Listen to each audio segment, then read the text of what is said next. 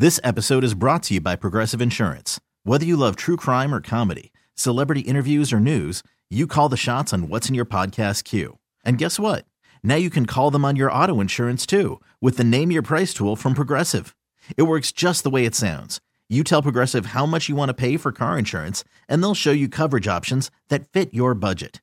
Get your quote today at Progressive.com to join the over 28 million drivers who trust Progressive. Progressive Casualty Insurance Company and Affiliates. Price and coverage match limited by state law. Okay, picture this. It's Friday afternoon when a thought hits you. I can spend another weekend doing the same old whatever, or I can hop into my all-new Hyundai Santa Fe and hit the road. With available H-Track all-wheel drive and 3-row seating, my whole family can head deep into the wild. Conquer the weekend in the all-new Hyundai Santa Fe. Visit HyundaiUSA.com or call 562-314-4603 for more details. Hyundai, there's joy in every journey. This is the Sports Edge with Rick Wolf on your flagship station for New York sports. The Fan, Sports Radio 66 and 101.9 FM, WFAN, New York. Hi, everybody, and welcome to this week's edition of Rick Wolf's Sports Edge. I'm your host, Rick Wolf, and we have a very special guest this morning on the show, and we have a lot of ground to cover with only limited time, so I want to get right into our discussion. And, of course, we'll take your calls and questions and comments at 1-877-337-6666. Colleen McGuire is the Executive Director of the New Jersey State Interscholastic Athletic Association. That organization is the governing body of high school sports in the state of New Jersey. And by all accounts, Colleen is held in very high regard in a job that has to be, well, one of the toughest and most demanding positions in the country. Now, just a little biographical background. Colleen was a 4-year starting point guard in basketball at George Washington University. The teams she played on were all terrific. In fact, she was so good as a playmaker that she was inducted into GW's Hall of Fame. And off the court, she graduated summa cum laude, #1 in her class in the demanding major of accounting. She and her husband are the parents of 3 athletic daughters who range in age from middle school through high school, which means, of course, that, yes, Colleen is also an active sports parent. And that adds a very nice perspective to her everyday work as the Executive Director of the New Jersey State Interscholastic Association. And to that end, Colleen has graciously agreed to be on the Sports Edge this morning to talk about a variety of issues that confront high school athletes, coaches, educators, and parents. And Colleen, good morning. Good morning, Rick. Thank you for having me. Well, thank you for getting up early on a Sunday. I know these are busy days for you. As I mentioned, there's a lot of ground to cover, so let's get right to it. Let's start with the #1 concern of all parents and kids and coaches. That's obviously COVID in light of the Delta variant. Colleen, just to make sure that we're all on the same page, what is the current situation when it comes to decisions regarding COVID in high school sports in New Jersey? Yes. Right now, New Jersey is operating, under normal procedures. School years are scheduled. Some schools started this past year. Many start this past week. Many start this coming week. My own children start right after Labor Day. We take our cues and our, direction from the governor's office, his executive orders, and also from the Department of Health. We're here to basically, ensure all of our schools are kept up to date on all of the requirements, coming from those groups when it comes to any, considerations or anything. For instance, Governor Murphy earlier in August announced that all indoor, related personnel activities must be masked, right?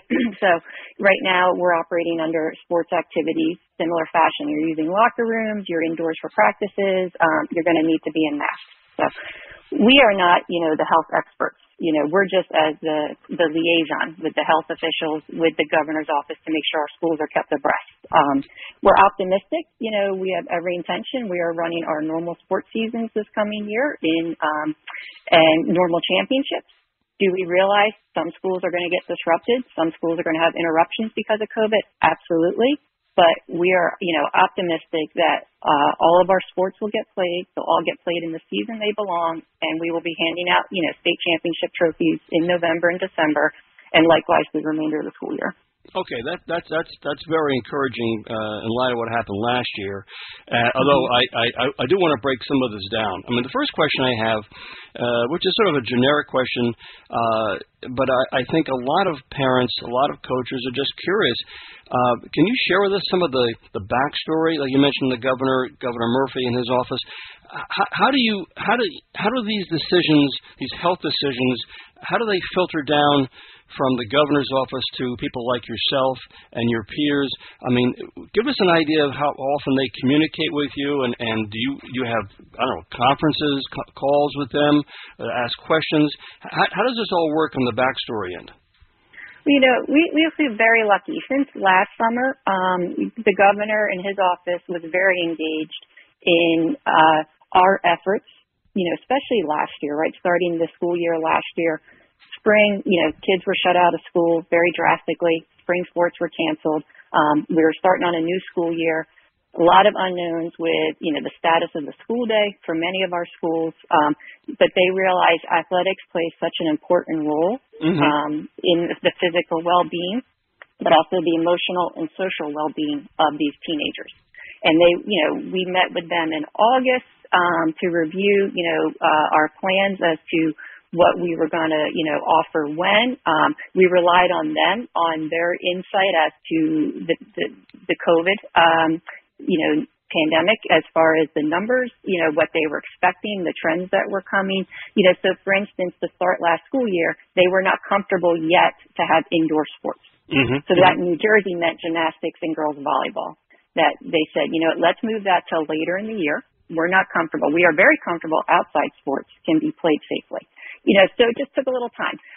And then we, throughout the year, we met with them again in November to discuss the upcoming winter season. And since the summer, we've had a couple of email exchanges. We haven't had the need, it seems, for like a formal meeting, because I think they're confident that schools, you've been through an entire year of a COVID-impacted school year.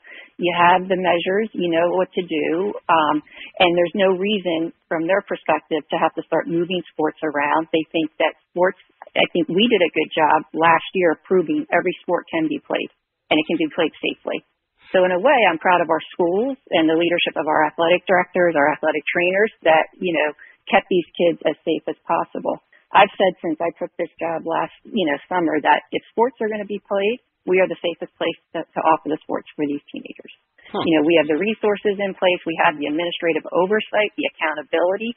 We make sure all the kids are screened before they start participating, especially any that have had COVID or exposed to COVID at the home. We make sure they get to the doctors, they get their physicals, they have athletic trainers on site, and they have, the contact tracing. They're able to really keep things before they can grow out of control and keep things, contained in any sports team or, among a program. So, that's the position we've always taken.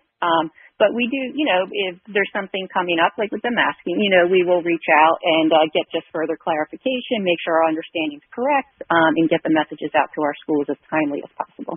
Okay, well, let's talk, for example, you mentioned the difference between the indoor versus outdoor sports. Now, the CDC, they look upon, they categorize football, of course, as a high-risk sport. They also said the same thing about volleyball. Both are, fall sports.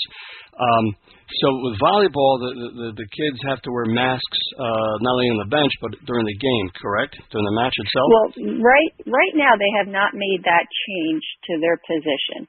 In New Jersey, the position has always been you're masked except if you are engaged in a high-intensity or aerobic or anaerobic exercise. Meaning, once you're out there on the soccer field, once you're out there on the football field, once you're out there on the volleyball court, that you can remove the mask. We have many student athletes that still stayed masked. There's nothing prohibiting that. Right. It's just you can remove it once you're actually engaged in the activity. So as of right now, that is still, the guidelines. That is still, the protocols that will be following. So just to be clear, so the kids don't have to wear masks when they're playing volleyball?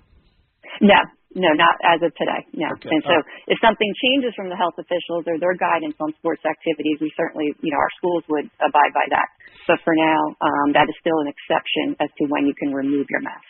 Now, I have to ask you, since obviously basketball is near and dear to your heart, basketball is, to me, obviously it's an indoor sport, but I mean, clearly that would be a sport where it seems to me that kids should wear masks. I know there were a few college programs last year during the height of the pandemic where all the kids were basically mandated to wear masks during the games while they were playing. What's your feeling about basketball and wearing masks at the high school level? I don't know if the data is there to support that they have to wear masks during the games. We went all season under these same guidelines last year. Mm-hmm. All levels of basketball have been played through professional down through youth. AAU basketball was up and running in normal fashion all summer. Mm-hmm. And I don't believe there's any reported, health data to support that there was, genetically traced spread through any competition in the sport of basketball in an indoor environment or an outdoor environment. So again, I think the risk is when they're in the locker rooms, they're on the sidelines, they're on the bus rides. When you're actually involved in the competition, I just don't think there's any real support to have the kids wear a mask. And some, like you said, some did. We had some high schools that still required their kids to play in masks. Right. That was fine. And I find that very curious that, as you said, you have not seen, obviously you'd be the person to have seen it, you have not seen any reports or stats or research that has suggested from last year that the numbers rose from kids playing, basketball or volleyball, getting the COVID or getting the Delta variant. You have not seen those numbers go up. So it's understandably you're saying, but it's different. They have to wear masks if they're on the school bus going to an event, an away event, or if they're in the locker room or something like that. But in the game itself, you don't see any numbers that suggest that that's a real concern. No, and I point back, we ran last April, we ran an individual wrestling tournament for both our girls and then our boys. Uh-huh. Yeah, and we had no reported incidences of transmission during an actual wrestling, competition. And that was before teenagers were getting vaccinated. Exactly. That was, they weren't really starting to get vaccinated until, May, really, until after that was over. So. Interesting. And I just want to also clarify, because, again, there's been so much, turmoil and confusion. It's, at the end of the day, it's up to the individual school district that makes a decision about, what their policy is going to be in terms of kids and whether they're going to have to wear masks or they're going to have a program, a sports program. Is that correct? It's the school district that makes the call, the final call? Well, regarding, the first question regarding masks, well, we talked about that just now, yeah. So yeah, there's an executive order in place. There's an executive order in place that requires all students to be masked, all school personnel. As far as, the playing of the sports, absolutely, that is local school district decision. We haven't heard of any schools this year not offering fall sports. Last year, I think we had about maybe like 5%, or about, 3 to 4% of our membership in the fall that did not offer fall sports. A lot of those were smaller schools, charter schools, that just didn't feel they had the resources to, safely, pull it off. But we had a couple, public schools that did not offer fall sports. I think almost all of them came back in some capacity for the winter season. But that is definitely up to the local school boards to decide what they want to offer and not offer for their kids. And as of right now in the state of New Jersey, and I realize we're talking about school opening up in a week or two, and some are already open, are you aware of any school districts that have decided to postpone or have canceled fall sports? Nope, haven't heard of any. And actually, we kicked off this weekend is our week 0 weekend for football. So I think we had many football games going on all over. So high school sports now are up and running. And we have not been notified by any schools that they're not offering their fall sports this year. And we're talking this morning with Colleen McGuire. Let me ask you a hypothetical, because just again, this is just hypothetical. If let's say one school district sometime in September suffered a spike with their infection rate, and they decided that they wanted to, or they thought it was wise and prudent to immediately curtail all of its fall sports. So if they were to cancel, let's say, a football game, would that then count as a forfeit in favor of the other school district that they were supposed to play? Would you guys make that call? How does that work? Well, yeah, what we've instructed our schools is that we recognize some teams are going to be disrupted and they're not going to be able to play. Whether, health officials say, you know what, your team needs to quarantine for the next 10 or 14 days, or just administration says, you know what, we're gonna quarantine for a week, and then resume. And this is going to happen in every sport. Now, the sport of football, it's going to get a lot more difficult for those teams, the opponents, to replace that game or even reschedule that game. Right. But our messaging to our schools right now is everyone take a deep breath. We all recognize COVID is still around. COVID is still impacting these teenagers. I think in New Jersey, that 12 to 18 age category is about a little under 50% vaccinated. So we recognize there's still going to be issues. But it is our hope, in the best interest of our student athletes, that these games can either get replaced, they can get rescheduled, and we're not going to worry about forfeits until we get closer to, what our cutoff dates are as we look to start to seed our state tournaments. That is when I do expect this, in football, just again because of logistics. Yeah. But I'm optimistic in all the other sports that they can find replacement games, they can reschedule them at a later date. One thing last year we learned, and our athletic directors in league and conference officers learned last year, COVID completely just blew up the whole scheduling plan and model. And I think everyone realized, wow, I can pick up a football game on Wednesday and play it Friday night, and the kids still played, and they had a great experience. We might have been preparing all day Monday, Tuesday, and early into Wednesday for one opponent, and the game changed. And it was kind of, in a way, I think it brought a newfound relationship and a newfound sense of teamwork among the state and our athletic administrators, because in the end, they really all bought into, we're just here to get these kids playing and active and making sure they're having fun. And they all kind of, worked together to get every opportunity for their kids to play whenever they could play. Yeah. And I think it was kind of neat. We had teams, especially in the sport of football, all over the state going and playing in areas and teams that they never would have played in a traditional season. So I think, I trust that a lot of lessons were learned last year, and I think that, we will get our kids in as many games as possible. But we recognize forfeits are probably going to come. But we're not going to worry about them early in the season. We're going to worry about looking at the schedules. Okay, what games weren't played, and that's when we'll have to put in a forfeit into. We're very data-driven in New Jersey. We use PowerPoints. We rely on data for our seeding, and that's where we'll have to start to recognize the forfeits. We're talking with Colleen McGuire. She's the executive director of the New Jersey State Athletic Association. We got to take a timeout, Colleen. And by the way, you talked about obviously being fluid this year. The fact is, if nothing else, the one lesson last year, I think that most of the coaches and kids learn in particular is that you can't take any high school sports for granted because obviously when we have a COVID epidemic, a pandemic, that can disrupt everything. So I think the kids and everything else realize, hey, this is fun. We want to have as much fun as we possibly can, but we can't always depend on what the schedules are going to be. All right, let me take a pause. When we come back, we'll talk about NIL and how that's going to affect high school athletics in the state of New Jersey. 1-877-337-6666.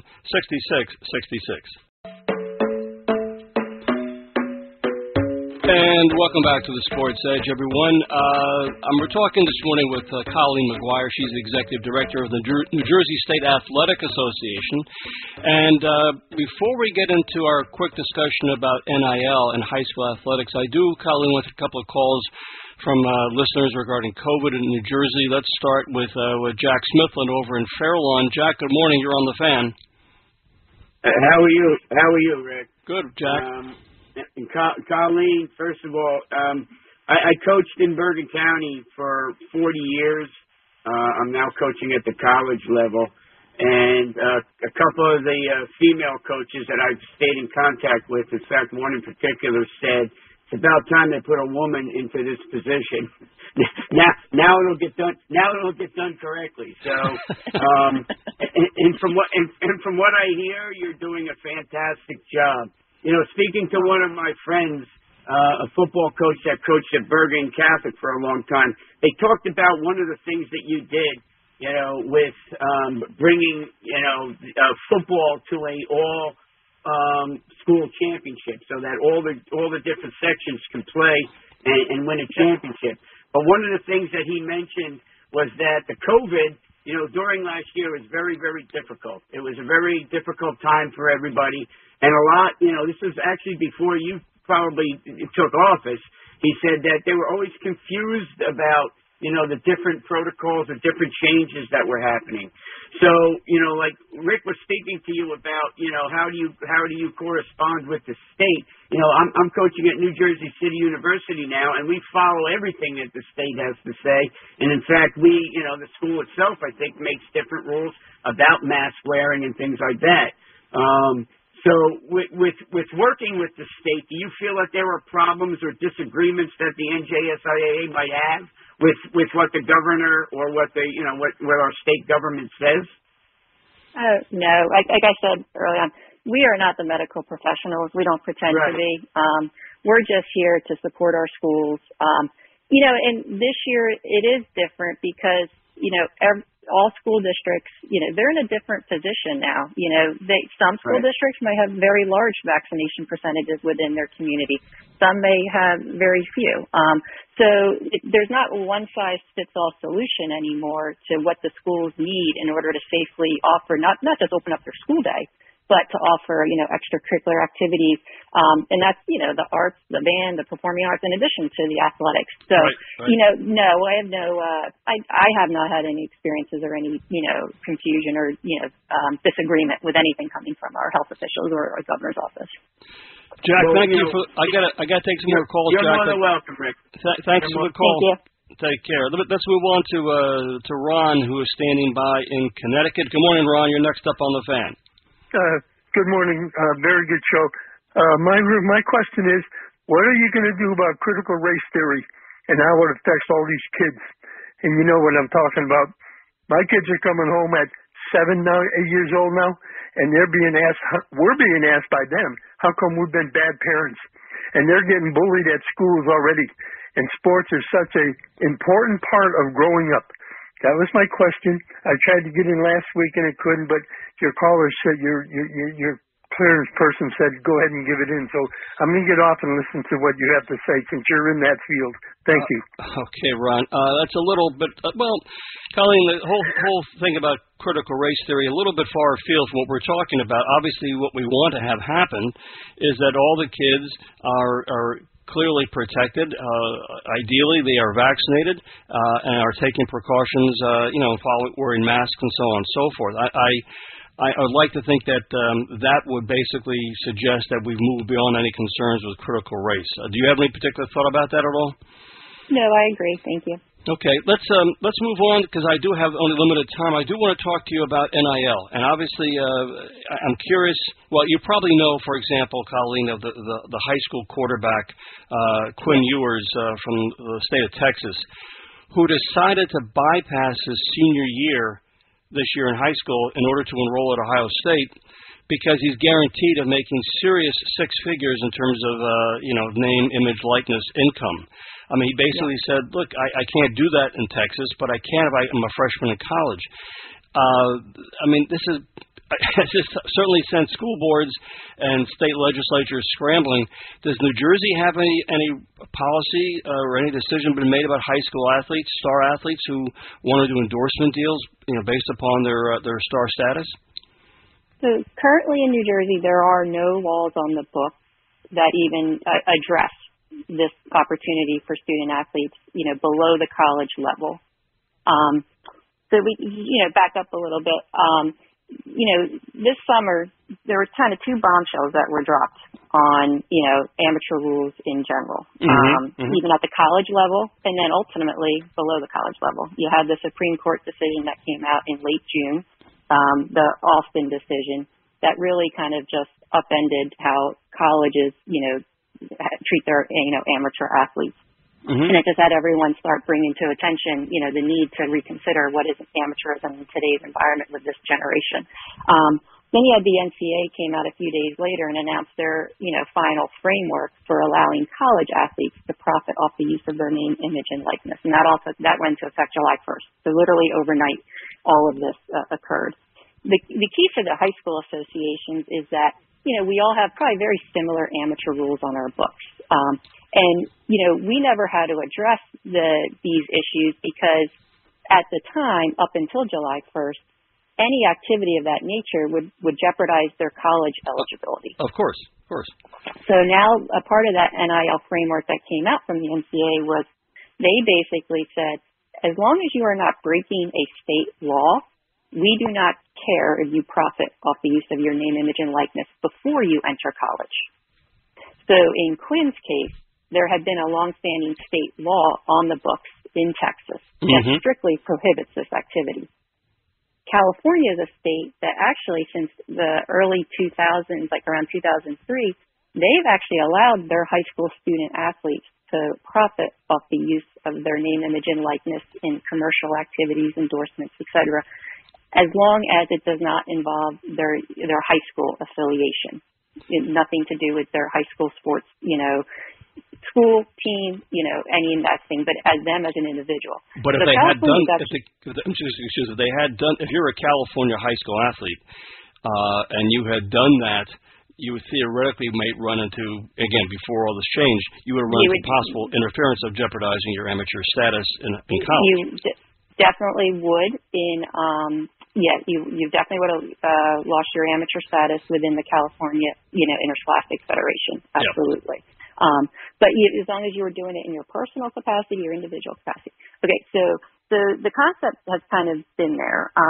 And then, so this summer, high school amateur rules are definitely been a priority for many of us because we realize we don't have state laws on our books and our amateur rules need to be updated to address, this change now that the colleges are now saying, well, we're not going to stand in their way.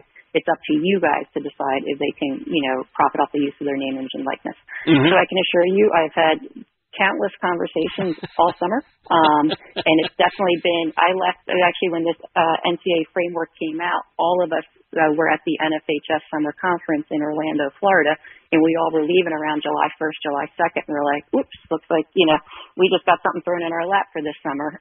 So we are discussing, I've been meeting with my attorneys, we've been getting a lot of feedback. So we are, this is going to be a big storyline for many associations this fall. I do plan to address the issue and the topic with our executive committee. That is our governing body. They meet their first meeting of the year, September 15th. And I think we can come up with a pretty good, updates to our amateur rules that are common sense, that are fair to the student athletes, but that definitely don't take away the integrity of our high school sports and the amateur nature that high school sports are. So stay tuned. We're working on it. But this summer, definitely the whole concept of what is an amateur athlete has definitely been, kind of thrown up in the air, and everyone now needs to start figuring out how they want to move forward. Do you think this would be a state sort of policy, or do you think it'll be up to, like with COVID, up to the individual school districts to make? Oh no, this would be a NJSIAA, rule regulation that all of our schools, all of our student athletes will have to abide by.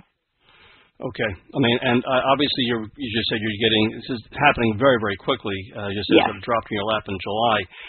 And I assume you're looking at other states as well to see what they're doing. And they're probably looking at you as well to see what you're doing. Oh, yeah. I've had plenty of conversations with, very similar states. I speak with, the New York and Connecticut executive directors. We've spoken regularly over the summer. I've reached out to a few other states to find out, and we're all in the same position. We're working through our amateur rules, working with our attorneys, getting feedback.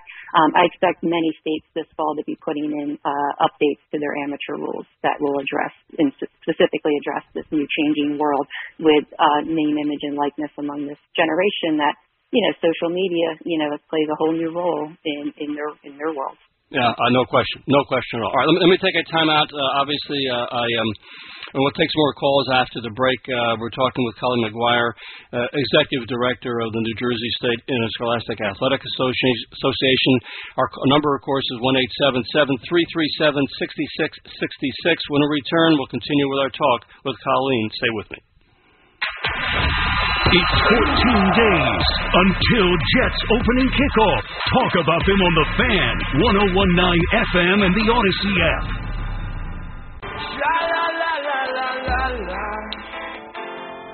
We're talking this morning with the Executive Director of the New Jersey State Interscholastic Association, Colleen McGuire, and we're doing our best we can to cover a lot of pressing topics. And, Colleen, before we get back to the calls, I just want to make this observation. And we live in an age where obviously there are a lot of high school sports, a lot of high school athletes, but there are also a lot of travel or in club teams outside of schools. Theoretically, these programs, these club teams, travel teams, offer better competition than high school, but they are not overseen or supervised in any way by the State Athletic Association. And I've always sensed that a lot of unsuspecting sports parents feel that somehow the travel and club teams report to the State Athletic Association, but just to clarify, you have no role or influence on them, correct? Yes, thank you for pointing that out. We often do get those inquiries or questions, and absolutely, we have no jurisdiction, no oversight over any of those types of activities. So. Yeah, I just don't know if people are just naive about this, or they just assume that they're all report to the one central office, and that's just not the way it is. In fact, let me ask you, being a sports parent yourself, obviously you're familiar with club teams and travel teams. What kind of advice would you tell moms and dads if they're considering putting their kid into a travel or a club team? We've had a long-standing rule in my house that we play multiple sports. We just don't play them on the same day. So if there's a program out there that's pressuring you, if it's a traditional spring sport and they're pressuring you to play all fall, all winter, you have to realize that they're doing it for money. They're not necessarily doing the best interest of your kid. Mm-hmm. So as long as your eyes are open, that you're probably going to give a lot of your time, a lot of your money to these organizations, and the potential upside, the odds are not in your favor as far as that, athletic scholarships, some, better opportunities come, but the money on that side doesn't always follow the amount of money you're putting into the program. Mm-hmm. So as long as you go into it with that perspective, I think you'll have a good experience. Others that just buy into the sales pitch that it is, and then they start, imposing on other activities that their child would be doing, meaning playing other sports, imposing on their time as a family over the summer, I think you start to have a lot of hard feelings and you start to regret it as they, and then you see it in your kids that they start to burn out. And as soon as you sense that your kid's not really having fun, meaning that they're not eager to go, I think you really need to open your eyes and back it off. Because I think, that's where a lot of, bad experiences start to occur. And the last thing, I do see kids burning out, and that concerns me. They're no longer playing for the love of it. I couldn't agree more. A generation ago, burnout did not really exist, but it's certainly a concern these days. And let's face it, most kids would love to play sports 24/7, but it gets to a point where it somehow transforms from being joy and fun and becomes a task or an obligation or work, and that's when burnout begins to seep in. Let me get back to our callers. Let's go to Kevin over in Bergen County. Kevin, good morning. You're on the Fan. Good morning, Rick and Colleen. I'm actually a high school principal in Bergen County. I just wanted to thank and point out Colleen put together New Jersey student ambassadors. She really gave a voice to the student athletes. And with their input, changes have been made, and she's really listened to them. And, as a school leader, it's really important that we listen to them. And just wanted to thank her for that. And if you didn't get to share that already with your listeners, maybe Colleen can expand on that a little bit. Yeah. Kevin, thank you for mentioning that, and thank you for your call. Colleen, let's talk about the ambassador program, what you've implemented here. Yeah, so we're in our third school year of the program. I had been at NJSI for a few years, and, some things had come up, and, adults are sitting around discussing, debating in my head. Because at the time, I remember a couple of topics in particular. I was envisioning like the teenagers, the high schoolers in my town that were babysitting my daughters, after school because I was at work, and I'm like, the kids just don't care about this. Why are we getting so worked up as adults when it doesn't really matter? And it just dawned on me, like, we can't do our job effectively until we understand this generation and we, get to know what matters to them. So that's probably been like the greatest thing that I've done since I've been at NJSA in my mind is developing a relationship with these kids. I have some that, I've written college, recommendations letters for. They graduated. I felt like it was my own kid leaving. So we've grown really close to some of them. And they've given me such a perspective over the last year and a half, especially because of COVID. I vividly remember it was early summer 2020, and I met with my incoming seniors virtually just to discuss, how are you guys doing? What's your biggest fears for the upcoming year? What can we do? And one of them in particular said, Mrs. McGuire, we just lost our entire spring season. My heart breaks for my senior teammates that graduated that never got to finish their career on the field. Going into my senior year, I just want an opportunity to compete. I don't care if we necessarily can have state championships. I don't care if it's not a normal season. Spring lost everything. If the fall's not quite normal, if the winter's not quite normal, it's okay because at least we have something. And I'm like, wow, I wish more adults had that same perspective as this, 18-year-old girl had. But yeah, and last Sunday I was in my office with 14 of my senior student ambassadors, and we actually talked about NIL, and I got their feedback on some different paths NJSI can take. And they, it was a clear consensus, and their opinions really matter. I know the other big thing I talked to them about was sportsmanship. And we have a policy in New Jersey where we read a sportsmanship statement before the game to the players, the officials do, and we read one over the PA announcement to the fans. They're actually in the process of rewriting the sportsmanship statement that's read to all their peers because they realize the one that was written by a bunch of adults, a long time ago, it doesn't resonate with them. It doesn't hit home to them. So we're in the process of drafting that, and we're going to be hopefully later this fall rolling out a new sportsmanship statement that really hits home to the kids. It's these types of things that you can do that makes them feel they have skin in the game. And I do honestly think the more they understand not only our role in their lives, but the more that they, kind of model the behavior we expect of all the adults in their lives, the more that the parents, the fans, everyone will start to understand. So I'm of let's get to the kids, let's learn what matters to them, make them understand, and then everyone else will follow. I'm listening to you, and I'm thinking, holy smokes, we talk so much about, trying to do what we can for the benefit of the student-athletes in terms of making sports and their sports experience in high school to be a positive one. But, your ambassador program is so simple. Why not, as you said, let's talk to the kids themselves and see what they have to offer. And obviously you've been doing that for a few years now, and you're getting especially during the pandemic, the kids are giving you really good feedback as to how they see things and what's important to them. I am curious about, you say you're rewriting the sportsmanship policy, because, again, you're talking to these kids about what they feel resonates with them. And, again, it's their life, it's their career. They're the ones who are playing sports in high school. Can you tell me or share with our audience what are the kind of things they were telling you about sportsmanship and what's important to them?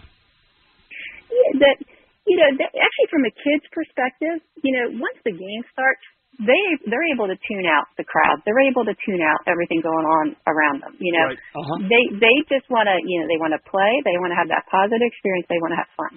Do they recognize that they see the news, they see reports of, adults not always behaving, not just high school, and any kind of youth sports activities and stuff.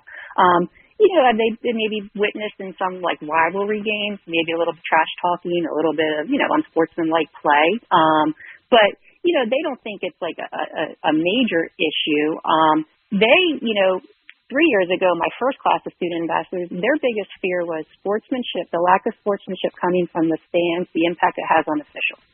They recognize that, hey, my freshman, we had a lot of games canceled, my freshman year because we couldn't get officials. Right. They see that every sport is struggling for officials, right? Even pre-COVID, not just COVID.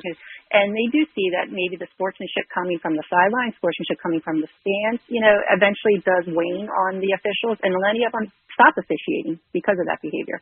So they actually started Officials Appreciation Week, where every season we designate a week, and the kids, we challenge the captains. They recognize the officials. They give them a certificate. They give them a snack for after the game. They just have an announcement thanking them before the game. They call their names. It's the simple gestures that go a really long way. So that's a tradition they started 3 years ago. So we're going to be entering our third school year of Officials Appreciation Week. And each year we strive to make it bigger and better and more, bring more awareness to it. Just to give that little token of appreciation. Because in the end, the kids, they pointed out, very early on that the most important people to any event in any sport are the officials. My coach could be homesick. I could be homesick. The game still continues. If the officials don't show, there's no competition. Yeah. So it's just amazing the things they can come up with, And you're absolutely right, of course. There has been a serious decline in the number of officials and refs and umpires even before the pandemic hit, and that did not make things any easier. And, of course, the kids, they realize that if there aren't any officials, the games cannot be played. It's as simple as that, and that is a huge concern. I have to ask you before we run out of time, I don't live in New Jersey. I live in New York State, but I'm aware that New Jersey has become home to some real major powers in terms of athletic teams, especially in football. Schools like Bergen Catholic and St. Joe's, Paramus Catholic, and all the others. Has the astounding growth of these parochial powerhouses, have that caused any issues, or do you see any issues on the horizon? Specific to those schools, this is where our some really great athletic directors a few years ago, they came together and they realized that there were starting to become scheduling issues. Yeah. There were starting to become concerns of, public schools in the area not wanting to play, some of these more powerful programs that are out playing, getting national attention, national rankings. So they banded together and they created, the Super Football Conference, which has like about 100 teams. So, and that's huge because now, we're lucky in New Jersey, we're dense. We're geographically close. You shouldn't have to drive all that far to find competitive balance. So now by banding together all these conferences in that footprint, they have one large conference with multiple divisions, and they now can schedule accordingly. So there might be a crossover game here and there, but it's optional. I think at many of the public schools will want to play a game against them just as like a measuring stick for their program. But it certainly isn't anything that's, required like it used to be. So there's just a lot more scheduling flexibility. It also allows these non-public schools that are, very successful, they can go out of state and get another game or two against better, light competition. So this is where, our athletic directors stepped up and, really came together and created, this huge conference that just provided so much scheduling flexibility. And there hasn't been, really any issues since. So it's actually sort of balanced everything out. Is that what you're saying? Yeah, exactly, because it allowed so much more flexibility to really schedule accordingly based on, to find some competitive balance for all teams of all levels. Colleen, last question before I let you go. With transferring high school athletes in Jersey, last year, I guess the rules were suspended because of the pandemic. What is the status for this year? Is it a continuation, or are you back to normal? What's happening with transfers? We're back to normal. We just allowed, so last year we were very flexible, right? We said because of COVID, kids might have to transfer for any type of reason. So as long as they transfer by a certain date, they're eligible immediately between the fall season and before the start of the winter season.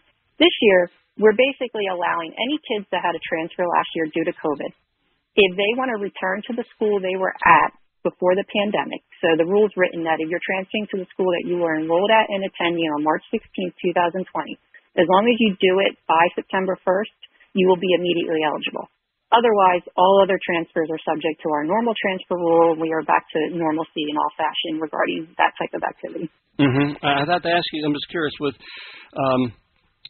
kids who go from, let's say, a public high school, they transfer to a parochial powerhouse, and they get there and realize the grass is not greener, they're not going to get much playing time, and they want to go back to their previous high school. How does that work? Right now, that is still, that's considered a transfer. So we tie our transfer sit to if there was varsity participation at the prior school, but also whether there is a bona fide change of address or not. So if the kid did not move with a parent or guardian, and if they participated in varsity at that prior school, then we do have a 30-day sit or half the number of games in that season, whichever comes first. So in the scenario you described, that student athlete, if they did not transfer with their parents, move with their parents, they would be subject to the transfer sit. Got it. Okay. Interesting. All right. Well, look, Truth is, I have a lot more questions, but unfortunately my time is up. Colleen, I can't thank you enough. Colleen McGuire, the Executive Director of the New Jersey State Interscholastic Association. It's easy to see why you get such high marks in a very tough job, and I thank you again for joining me this morning to talk about these pressing issues over in Jersey. Thank you, Colleen. We'll talk to you again real soon. Thank you, Rick. Take All care. right, take care. Thank you. Bye. Bet. Hey, my thanks this morning to Brian Rascona. Please stick around for Richard Neer. He is up next. I'll see you next Sunday right here on the Sports Edge.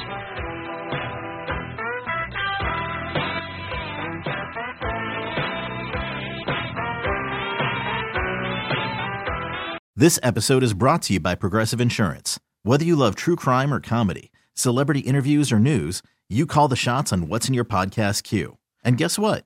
Now you can call them on your auto insurance too with the Name Your Price tool from Progressive. It works just the way it sounds. You tell Progressive how much you want to pay for car insurance, and they'll show you coverage options that fit your budget. Get your quote today at Progressive.com to join the over 28 million drivers who trust Progressive. Progressive Casualty Insurance Company and Affiliates. Price and coverage match limited by state law. Okay, picture this. It's Friday afternoon when a thought hits you. I can waste another weekend doing the same old whatever, or I can conquer it. I can hop into my all-new Hyundai Santa Fe and hit the road. Any road. The steeper, the better.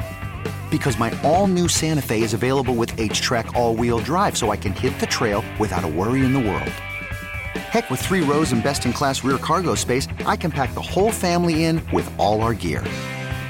We've got available dual wireless charging for our phones, so we'll never lose touch with civilization, and we won't lose touch with the primordial power of Mother Earth.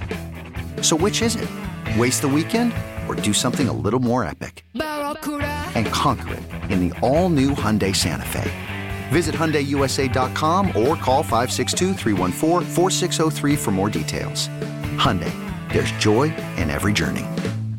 We really need new phones. T-Mobile will cover the cost of 4 amazing new iPhone 15s, and each line is only $25 a month. New iPhone 15s? It's better over here. Only at T-Mobile, get 4 iPhone 15s on us and 4 lines for $25 per line per month with eligible trade-in when you switch. Minimum of 4 lines for $25 per line per month with autopay discount using debit or bank account. $5 more per line without autopay, plus taxes and fees. Phone fee at 24 monthly bill credits for well-qualified customers. Contact us before canceling account to continue bill credits or credit stop and balance on required finance agreement due. $35 per line connection charge applies. See T-Mobile.com.